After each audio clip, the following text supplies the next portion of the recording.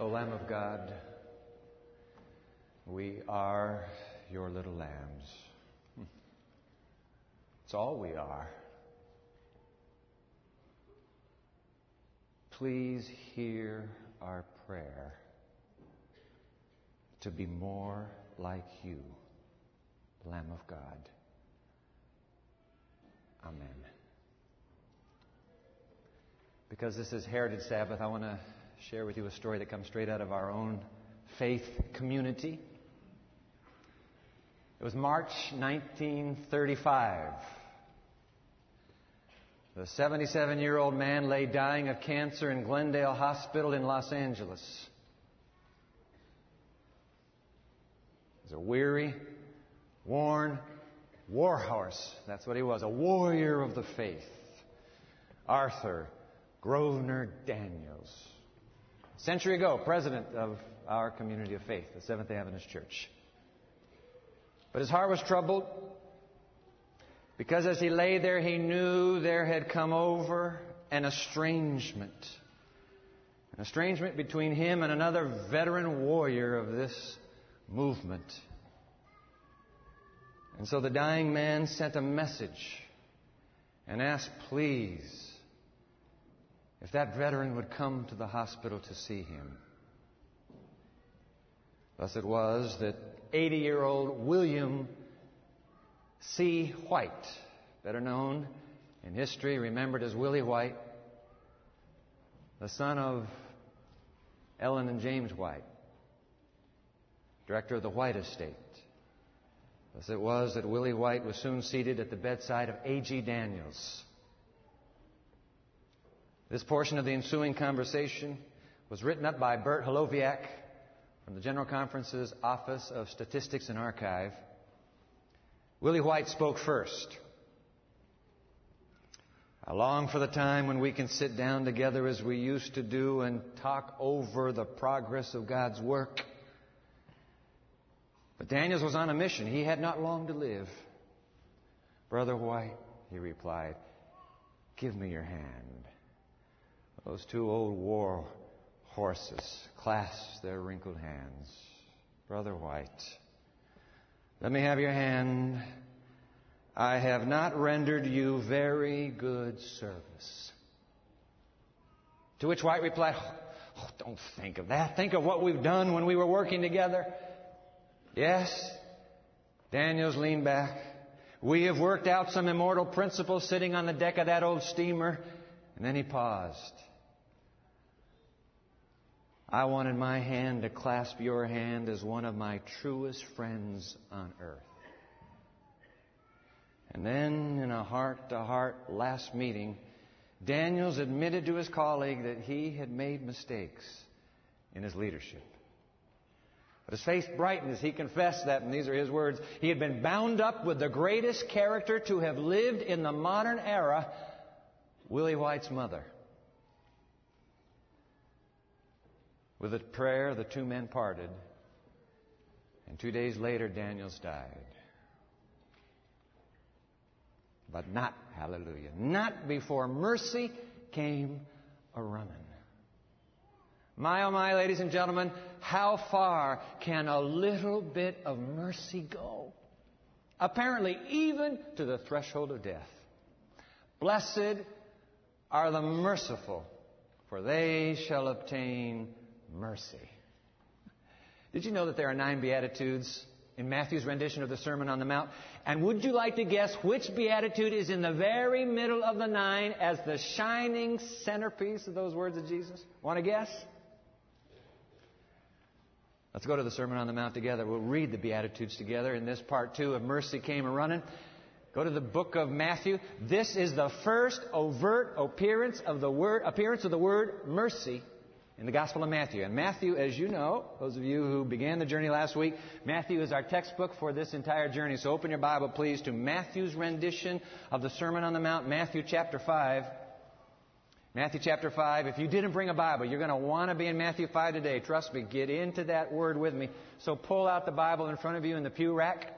It's page 651 in our pew Bible. Same translation as mine, the New King James. I'll tell you what, let's do. Once you find it in your Bible, we're going to read the Beatitudes together. All right, we'll read them out loud together. Let me read the little preamble, verse 1 and verse 2, and then you can just read it off the screen. We'll read it out loud. The famed and blessed Beatitudes. All right, Matthew 5, verse 1, and seeing the multitudes, he, Jesus, went up on a mountain, and when he was seated, his disciples came to him. So he's talking to people that say, I am a follower of the Lord Jesus, like you and me. Then, verse 2, he opened his mouth and he taught them, saying, let's say it out loud together. Blessed are the poor in spirit, for theirs is the kingdom of heaven. Blessed are those who mourn, for they shall be comforted. Blessed are the meek, for they shall inherit the earth. Blessed are those who hunger and thirst for righteousness, for they shall be filled. Blessed are the merciful, for they shall obtain mercy. Blessed are the pure in heart, for they shall see God. Blessed are the peacemakers, for they shall be called sons of God. Blessed are those who are persecuted for righteousness' sake, for theirs is the kingdom of heaven. And blessed are you when they revile and persecute you and say all kinds of evil against you falsely for my sake. Rejoice and be exceedingly glad, for great is your reward in heaven. For so they persecuted the prophets who were before you. There they are, ladies and gentlemen, 9 glittering diadems in the crown worn by every disciple of Jesus. 9 crown jewels. And which one? You can do the arithmetic, count them. There are only 9. It would have to be number 5, 4 on either side. Which one is the middle one? Verse 7. Blessed are the merciful, for they shall obtain mercy. Because whether you're on your deathbed or on your daily walk, what matters most is that mercy comes a-running. So you can imagine my surprise to discover, I'm worshiping through the Sermon on the Mount a few months ago, and I discovered that this centerpiece beatitude is the defining paradigm, get this, for the rest of Jesus' teaching in chapter 5 of Matthew. I mean, in fact, what Jesus does is He puts mercy on the big screen. And I got to tell you, for me, the bigger the screen, the better. Don't you just love a big screen? IMAX rules. You got to have the big screen. And so He takes this big screen, living color, live action. And He says, I want to show you 7 video clips.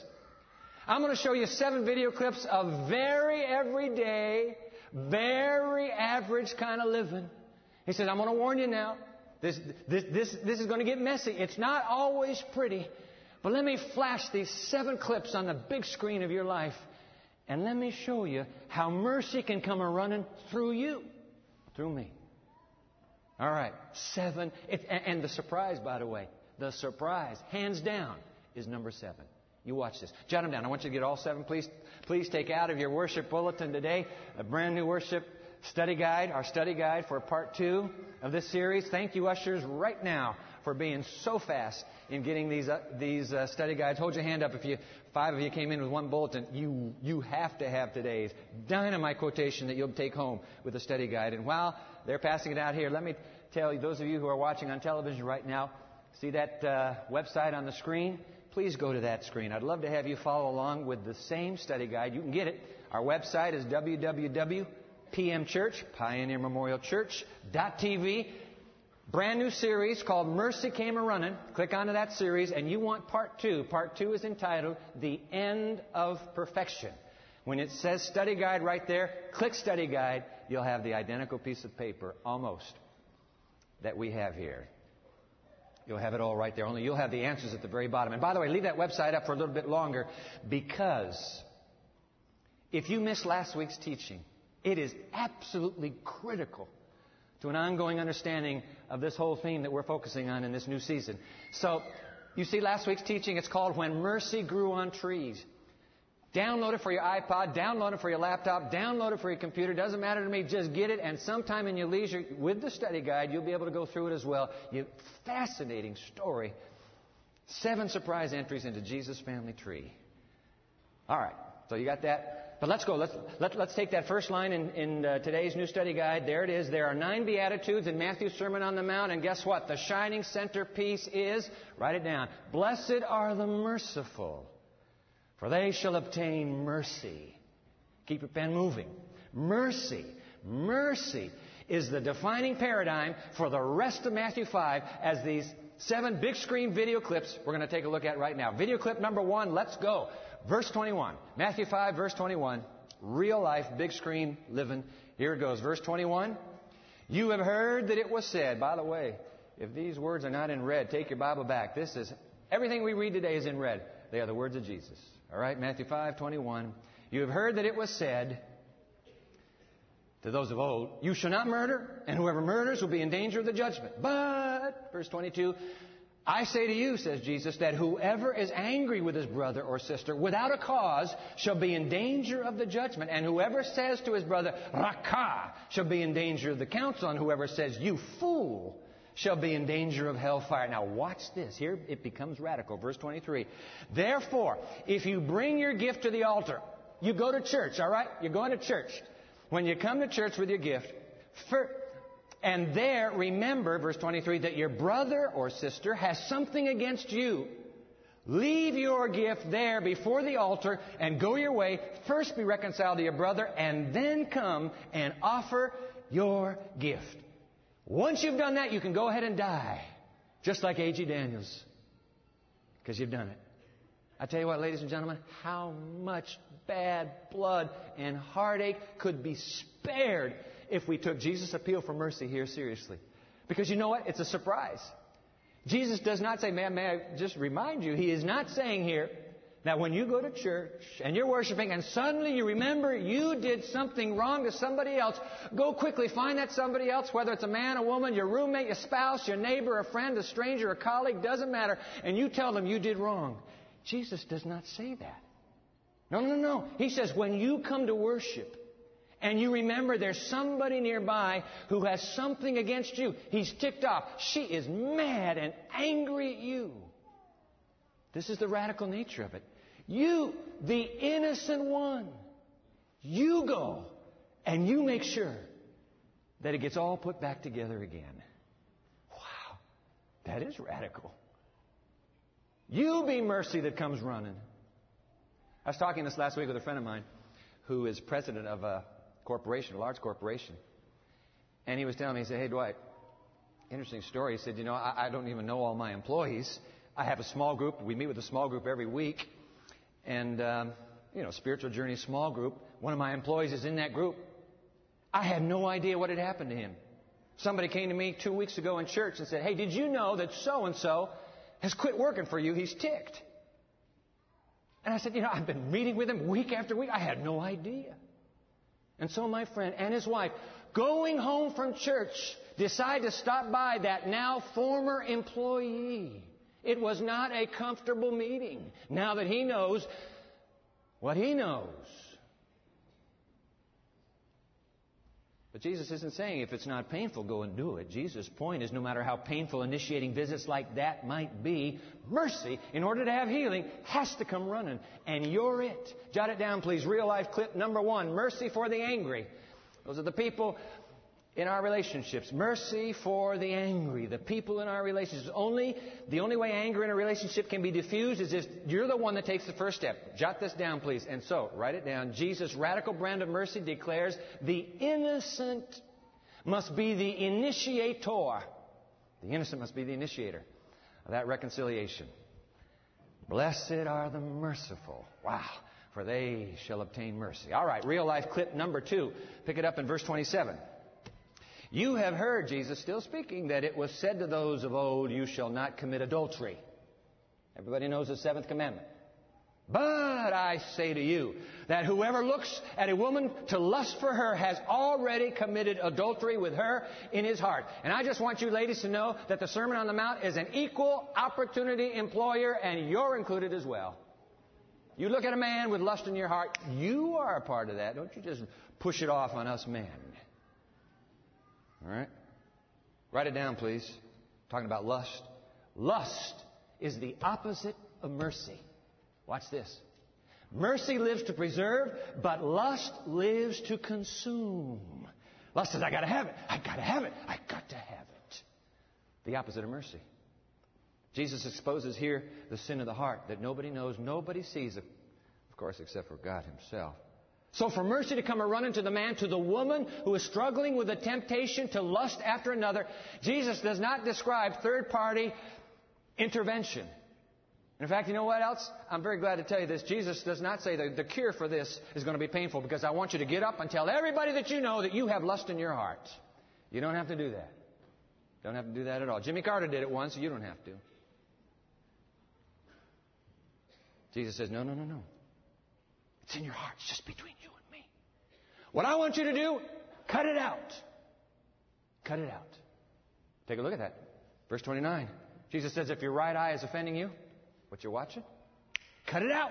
Just take it out. I'd rather go to heaven with one eye missing and be saved than to go to hell with two eyes good. That's Jesus' point. And what does he say in the next verse? Verse 30. If your right hand is offending you, boom, cut it off. I'd rather go to heaven with one arm and be saved than go to hell with two good arms. Cut it out. Cut it off. It's the most merciful way that God can think of to stop our lusting. Confess it to me, cut it out. And by the way, if you do not, the life of lust is a life of heartache. I received a letter from a viewer out of state this week who is struggling with pornography. And my heart ached for the depth of this man's struggle, who now fears going to prison. I share this with you men in particular. Men. I share it with you and me because of the horrific enslavement that internet pornography is now exerting on males.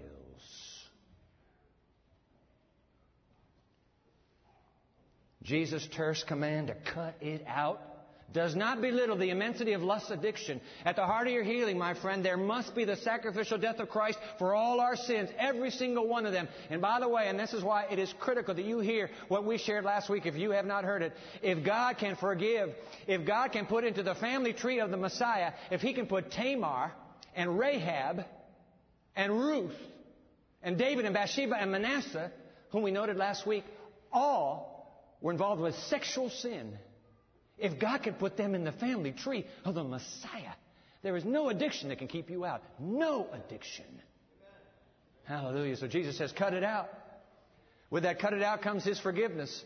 But it's not just the cut it out of forgiveness that we need. Calvary offers victory as well.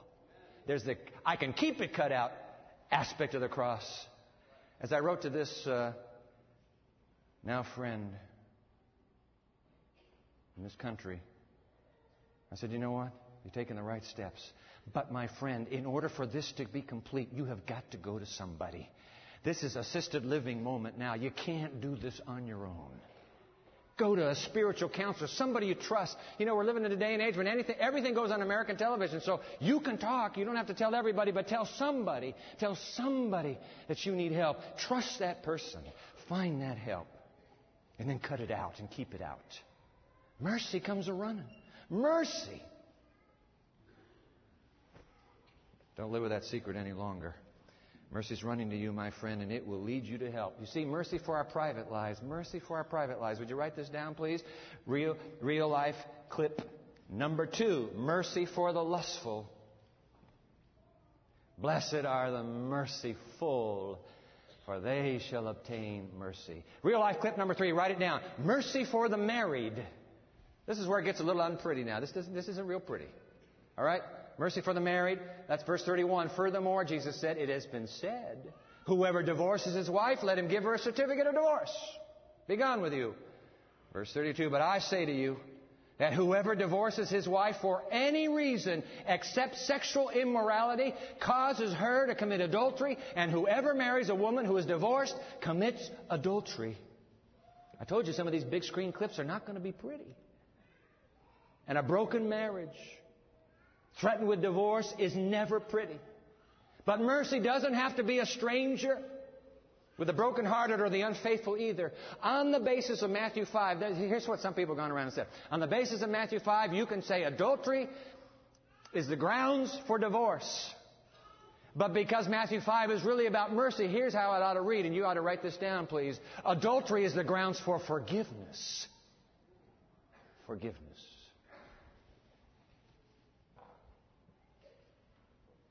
Again, I do not wish to belittle the fracturedness of some marriages. I understand that. I've been a pastor for just a few years. But surely, mercy came a-running could also be true for the most hopeless of marriages if both parties are willing. Both parties are willing to let mercy run straight into their hearts and home. Blessed are the merciful. Mercy for our marriages. Blessed are the merciful, for they shall obtain mercy. Real life clip, write it down. Number 4. Mercy for the rash. R-A-S-H. Rash. What are you talking about? Well, that's what Jesus is talking about. And here he goes. Verse 33 again. You have heard that it was said to those of old, you shall not swear falsely, but shall perform your oaths to the Lord. But I say to you, do not swear at all, neither by heaven, for it is God's throne. In fact, what I want to say to you, he says, is in verse 37, let your yes be yes and your no be no, for whatever is more than these is from the evil one. How much heartache could we spare ourselves if only we cut away our rash and hasty, passionate invectives in the heat of anger, in the heat of passion, of argument. I dig myself sometimes into a very deep hole by letting my mouth keep running. Mercy comes a-running and says, cut the bull and keep quiet. Shh. Write it down. If you want to say something, let your yes be yes and let your no be no. Don't keep running with your mouth. Mercy for our public testimony. Blessed are the merciful, for they shall obtain mercy. Real life clip number 5. Here we go. But the big surprise is number 7. You watch. Real life clip number 5. Mercy for the other cheek. Now we're moving into familiar territory. You remember these words? Where is this? Verse 38. You have heard, Jesus says, that it was said, an eye for an eye and a tooth for a tooth. But I tell you, not to resist an evil person, but whoever slaps you on your right cheek, turn to him the other also. If anyone wants to sue you and take away your tunic, let her have your cloak also. And whoever compels you to go 1 mile, go with him too. Give to her who asks you, and from him who wants to borrow from you, do not turn away. Write it down, please. The community of the extra milers and the other cheekers, that is the community of capital M, mercy. That's where mercy lives on this planet, in that community. I want you to watch Jesus in Caiaphas' courtroom early Friday morning. Some sorry wretch steps out of that rabble and walks up to the Savior's face and spews all the sputum he can regurgitate. Do you know what that's like? I was driving down the highway once, minding my own business, when the driver in front of me rolled down his window and just spit. And it landed all over the driver's side of my windshield. Trust me, it is not a very pretty sight. And if the glass had not been there, whoa. That's what that wretch did.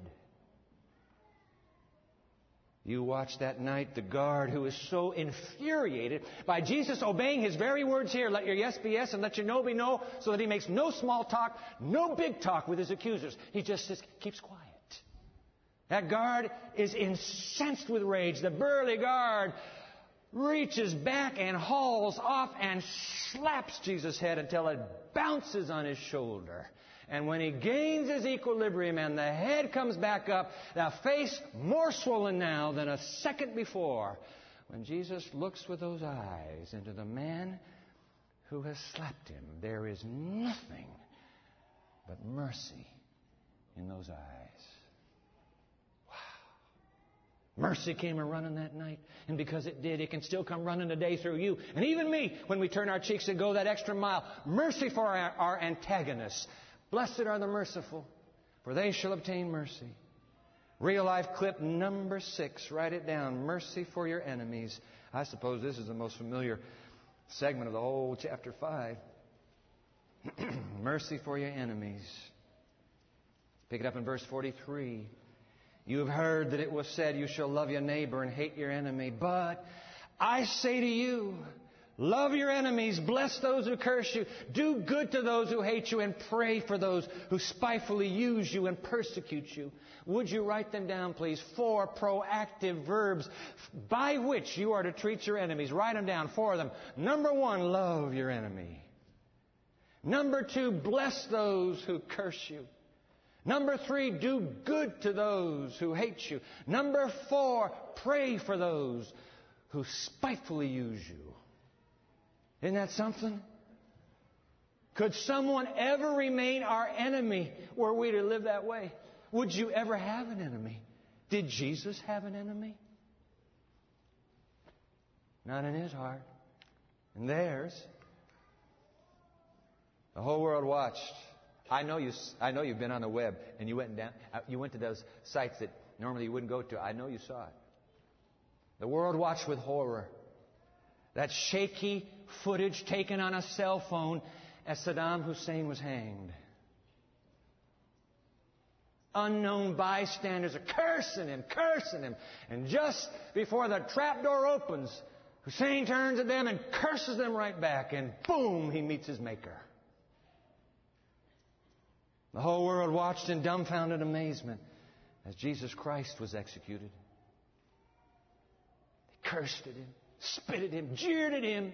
But as they were nailing him to his cross, on that shaky video footage in the Gospels, you can still hear the anguished voice of the prisoner pleading, "Father, I beg of you, forgive them. Do not hold this against them. They don't know what they're doing." Mercy came a-running Friday afternoon. Fateful Friday. Some of you here do have an enemy. Somebody who has been trying hard to get you gone.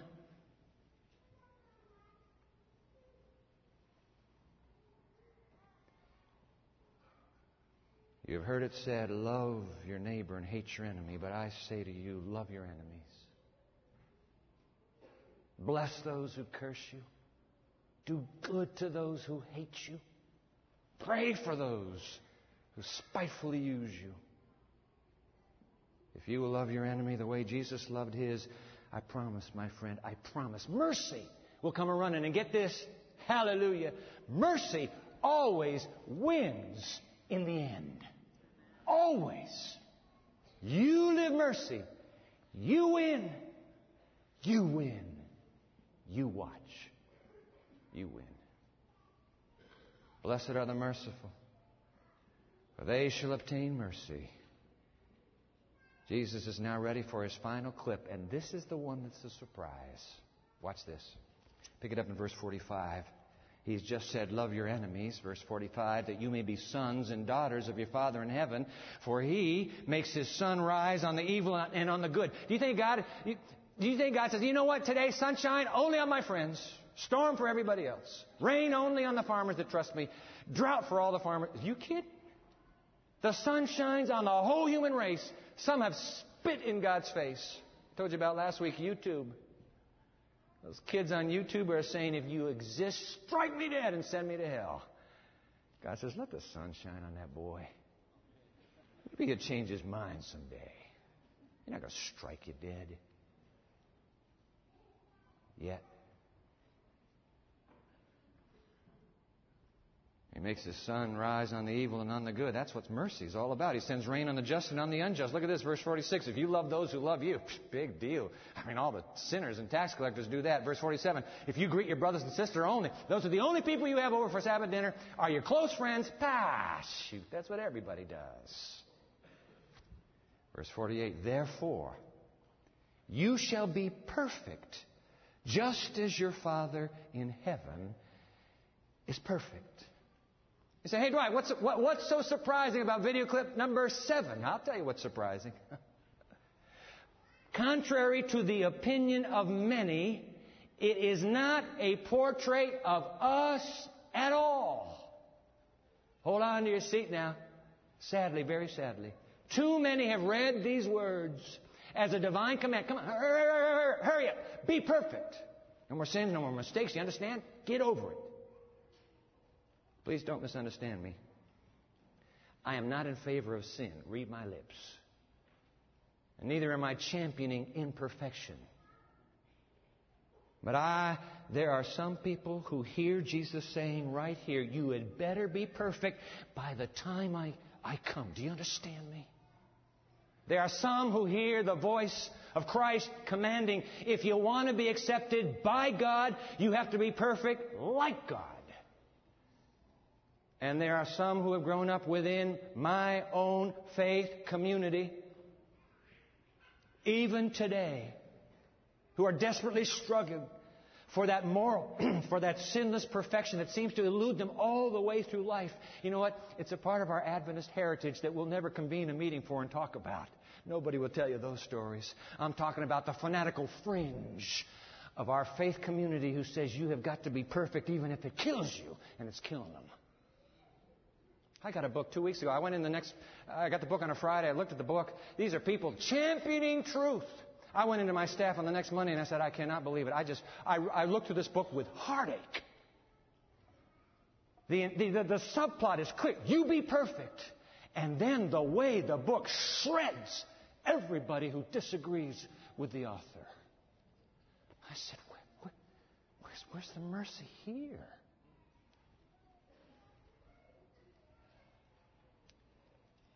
What is so tragic and so sad is that the perfectionistic reading of Matthew 5:48 totally misreads and consequently misunderstands the intentional positioning of these words as a caboose to mercy's train. Do you know what a caboose is? Help me out here. Does a caboose go at the front of the train or at the back of the train? You tell me. Where does a caboose normally go? Normally, it's in the back. Matthew 5:48 is the caboose to mercy's train. It's not the engine. Too many people treat that well, that's the big engine. Just drive your life by that one. You are crazy. It's the caboose. It's the last piece. It's the seventh clip. That's tragic. The final, this is the surprise, the final real life clip that we're staring at right now is not about us at all. It's about our Father in heaven. How do you like that? Let's read it again, verse 48. Therefore you shall be perfect, just as your Father in heaven is perfect. Did you see that word therefore? Do you know what therefore means? Therefore means, having said all that I have said to you. Okay, Jesus, what did you just say to us? Jesus replies, well, I have just taken you through 6 real life, sometimes messy, oftentimes painful, big screen experiences we all have. And I have shown you, my friend, in every one of them, the perfect opportunity for mercy to come running. I've been teaching you about mercy. Just like your Father in heaven. And that's the surprise in clip number 7. Would you write it down, please? Real life clip number 7. The mercy that comes a-running is your Father. It's your Father in heaven. In fact, in the words of David, and this is so good, I put it in the study guide, and I hope you'll someday go back to Psalm 103, verse 8, and write in Eugene Peterson's The Message rendition. Do you see it? Put it on the screen for you. Look at this. Isn't this great? Psalm 103, verse 8 from The Message. God is sheer mercy and grace. Isn't that great? This afternoon, put that little rendition by Psalm 103, verse 8. In fact, would you write this down, please? Therefore, if you really want to be perfect like God, be merciful like God. You say, come on, Pastor, you're just making that one up. Oh, to the contrary. One could so conclude were it not for the fact that Dr. Luke believed that is exactly what Jesus meant when he spoke the words of Matthew 5:48. Because you see, when Luke writes up his version of the Sermon on the Mount, and he comes to the words that Matthew uses, Luke renders them this way, and you've got to see this to believe it. Isn't this incredible? Luke chapter 6, verse 36, therefore be merciful. Be merciful, as your Father in heaven is merciful. Isn't that beautiful? Come on, tell me, is that beautiful or what? I mean, could it be any clearer? Could it? Write it down. Be perfect like your Father in heaven, Matthew 5:48, simply means be merciful like your Father in heaven, Luke 6:36. And is there anybody here who does not want to be like our Father in heaven? Anybody here, you don't want to be like our Father? But of course not. 100 years ago, in this classic on the Sermon on the Mount, a little book called Thoughts from the Mount of Blessings, these words, this is the quotation. This is something else, and you get to keep it. Let me read it in your hearing. I'll put it on the screen for those of you watching. God is Himself the source of, what's the next word? All. Any mercy at all comes out of His heart. God is Himself the source of all mercy. His name is merciful and gracious, as Exodus 34 declares. And then I love this. Put a circle around these words, please. He does not treat us according to our desert. Now that's Old English for according to what we deserve. Ladies and gentlemen, that is a classic definition of mercy. When you treat somebody not the way she deserves. It's not the way he deserves, but you treat him that way anyway. That's called mercy. Mercy. He does not treat us according to what we deserve. Listen to this. He does not ask if we are worthy of His love, but He pours upon us the riches of His love to make us worthy. Isn't that great? He said, I'll make you worthy. He is not vindictive. He seeks not to punish, but to redeem. Even the severity which He manifests through His providences is manifested for the salvation of the wayward. He yearns, I love this, He yearns with intense desire to relieve the woes of men and women and to apply His medicine, His balsam, His medicine to their wounds. Final line. This is the stinger right here. It is true, because some people say, hey, come on. In the Bible, doesn't it say God will not clear the guilty? Watch this. I love this. It is true that God will by no means clear the guilty, but He would take away the guilt. Hallelujah. I gave you Calvary. I gave you the cross. You don't have to live guilty anymore. Isn't that something? I'll take your guilt away. You have nothing to fear from me. Listen, ladies and gentlemen, if at the heart of God is mercy, then does it not follow? Is this not, in fact, what Jesus is trying to tell us? That in the heart of His children on earth, there will also be mercy? Huh? The very heart of the Beatitudes. That's it. Blessed are the merciful, for they shall obtain mercy. Hallelujah. Let me end with one more story from our Adventist heritage. This is a sad story. I'm sorry. A tale of mercy neglected. In the 1860s, she was a missionary to Africa. The denomination she belonged to does not matter. But while serving her Lord in Africa, she opens up a book written by the man for whom this university is named, J.N. Andrews. It's his book, History of the Sabbath. She opens it up. And there she discovered with her Bible, Jesus is not only Lord of salvation, but also Lord of the Sabbath. She continued to work in Liberia as superintendent of an orphanage until she was terminated. In 1866, listen. She returns to America, her homeland, eager to share her gifts, her missionary gifts with her new community of faith. She hoped to find employment in Battle Creek, Michigan. But when she arrived, it seemed nobody had interest or time for a nearly 60-year-old spinster missionary from Africa. She was heartbroken. She could hardly wait to come. And now, she'd hoped to be welcomed into the community of her new faith. Homeless, get this, and nearly penniless. Hannah Moore, that's her name. She turned to a former missionary friend of hers from a previous denomination, and she asked if she might live with them. They said, come on up. Northwest Michigan. And in a drafty, poorly ventilated attic room, Hannah Moore, the new convert to the Seventh-day Adventist Church, took up residence and worked for $1.50 a week for that family.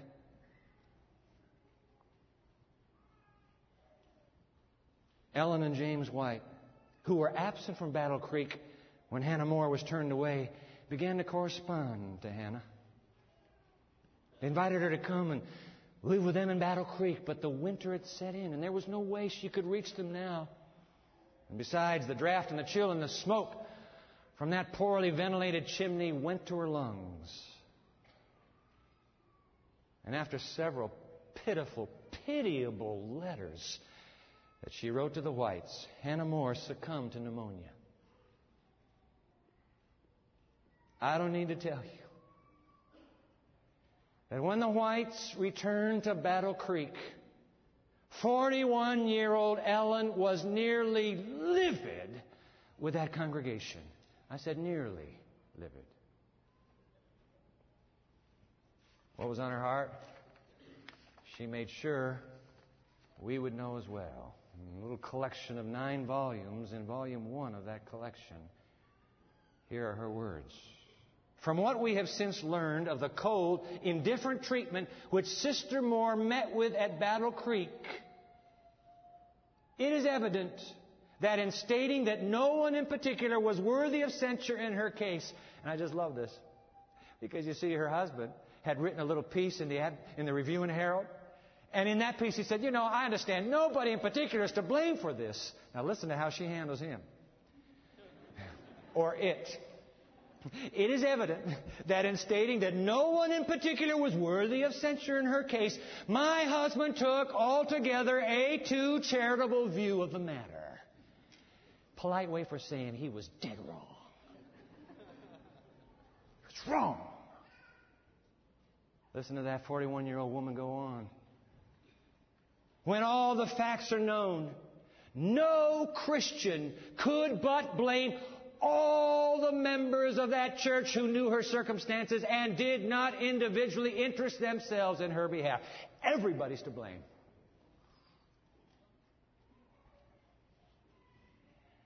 She records some of the letters. The last letter Hannah More wrote, it ends because she couldn't celebrate her Sabbath in the home. They said you could celebrate it up there in your room. And the room, did I tell you, smoky and chilled. And so near the very end of her last letter, I had another wakeful season last night. How can you sleep in that? And feel poorly today. Pray that whatever is God's will may be accomplished in and through me, whether it be by my life or death. Yours in hope of eternal life, Hannah More. P.S. If you know of any way which I can reach you sooner, please inform me. Akshem. She died. Now, the 41-year-old pen picks up. She being dead, yet speaketh. Her letters, which I have given, will be read with deep interest by those who have read her obituary in a recent number of the Review. She might have been a blessing to any Sabbath-keeping family who could appreciate her worth, but she sleeps. Our brothers and sisters at Battle Creek and in this vicinity could have made more than a welcome home for Jesus. You could have had Jesus. You could have had Him. You sent Him away. Our brothers and sisters at Battle Creek could have made more than a welcome home for Jesus in the person of this godly woman. But the opportunity is past. It was not convenient. They were not acquainted with her. She was advanced in years and might be a burden. Feelings of this kind barred her from the homes of the professed friends of Jesus who are looking for His near advent. Oh, sing those early Advent hymns. Tell me Jesus is coming. We thrilled to it. They thrilled to those hymns. They were no more ready for Jesus to come than the man across the street. Bring it on, Jesus. Oh, we love these old hymns. Let's have another Heritage Weekend and celebrate Jesus is coming soon. Feelings of this kind barred her from the homes of professed friends of Jesus who are looking for His near advent and drove her away from those she loved to those who opposed her faith to northern Michigan in the cold of winter to be chilled to death. She died a martyr to the selfishness and covetousness of professed commandment keepers. End quote. God help us. God help us not to repeat the story of Hannah More today. Somebody that says, all I want to do is worship in your church. I have to cross your campus to get to your church. Can't you let me come here? To ban such a one from coming to us? God help us. Blessed are the merciful, for they shall obtain mercy. Therefore, be merciful, as your Father in heaven is merciful. Let us stand for the benediction.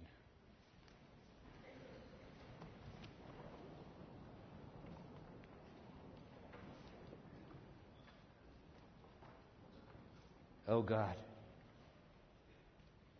we love to leave it ancient history. It's not about us.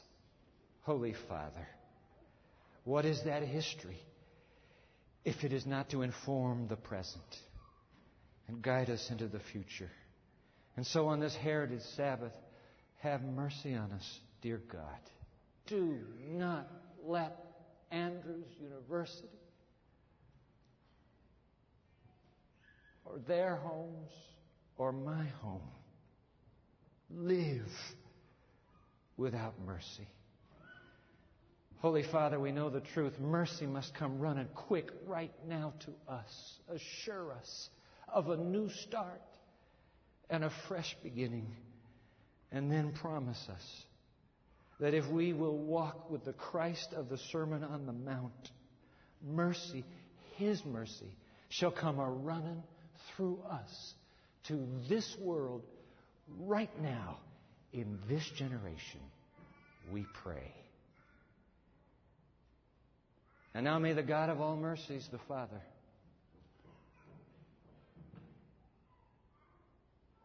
and the Son who came to live before us that radical mercy, and the Holy Spirit who would teach us how to live, be with you and me,